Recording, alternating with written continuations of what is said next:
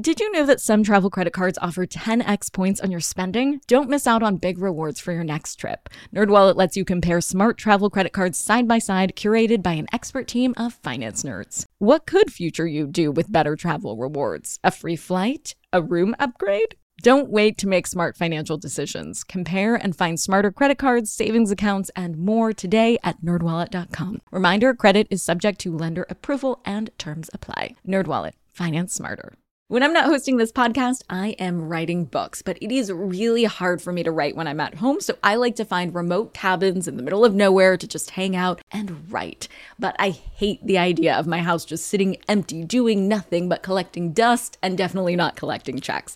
And that's why I'm an Airbnb host. It's one of my all-time favorite side hustles. Other popular side hustles are awesome too, don't get me wrong, but they often involve big startup costs. By hosting your space, you're monetizing what you already have access to. It doesn't get easier than that. And if you're new to the side hustle game and you're anxious about getting started, don't worry, because you're not in this alone. Airbnb makes it super easy to host. I mean, if I could do it, you could do it. And your home might be worth a lot more than you think. Find out how much at airbnb.com/host. I'm Nicole Lappin, the only financial expert you don't need a dictionary to understand. It's time for some money rehab.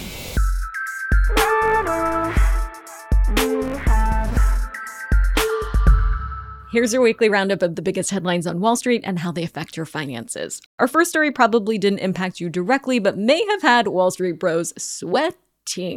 The US-based arm of one of the world's largest banks, the Industrial and Commerce Bank of China, or ICBC, was hacked last week. And this was no small-time hack. This was a ransomware attack so devastating that employees couldn't even access their corporate emails.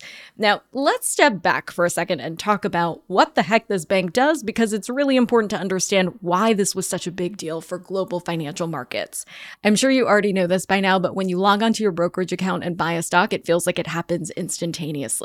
But multiple steps are happening at the speed of the best financial computers money can buy. The system identifies the price of a stock on the market, matches you with a seller, and creates a deal. Then it sends your cash from your account to the sellers and sends their stock to your brokerage account. Your broker doesn't handle all the parts of this process. There are market makers, exchanges, and other brokerages involved. Once all of those steps are completed, the trade is considered settled. That's just the process for you to buy one share of, let's say, SPY. Giant funds are trying to buy huge bundles of stocks all at the same time, and banks are also trying to buy large numbers of bonds at once.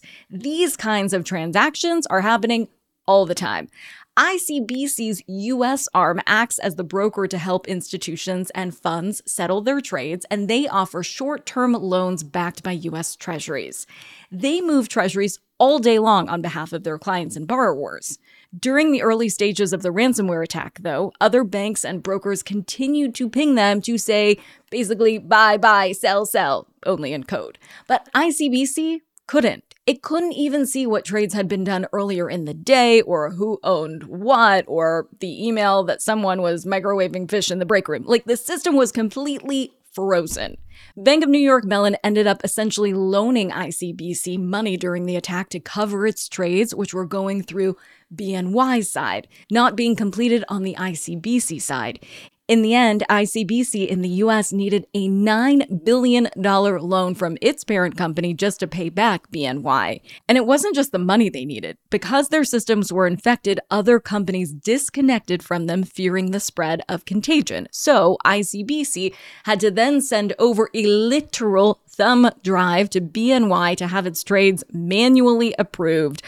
In the movie version of this, it will probably be some delivery dude on a bike frantically pedaling it over to save the bond market.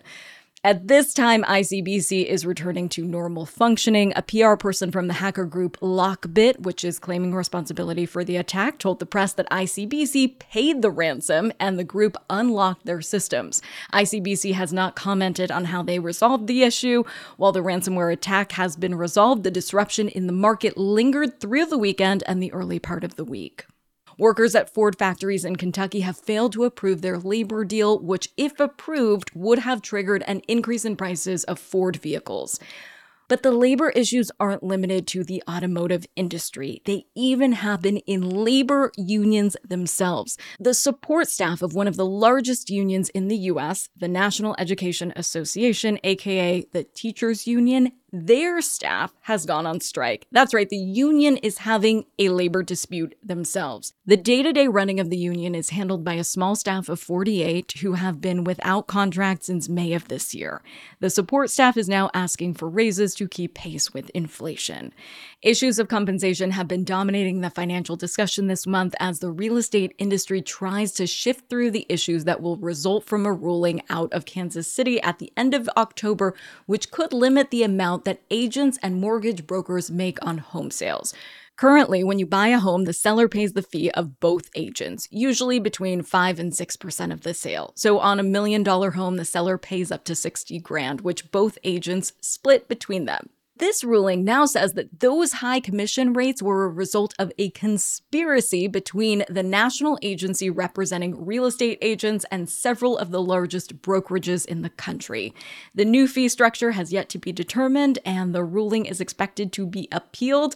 But even before this case winds its way through the legal system, it's anticipated that agents are going to start lowering their fees, which could provide some much-needed relief in the home buying industry.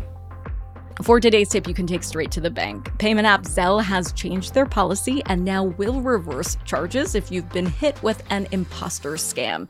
In the past, it was impossible to get your money back, but after congressional pressure, Zelle has changed their policies.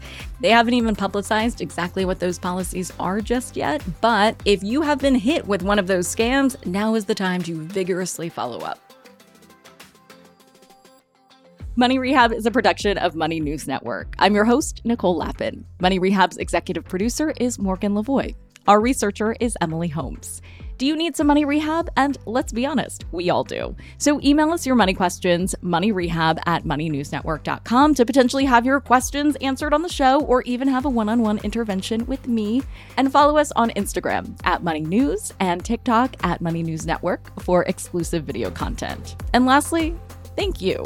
No, seriously, thank you.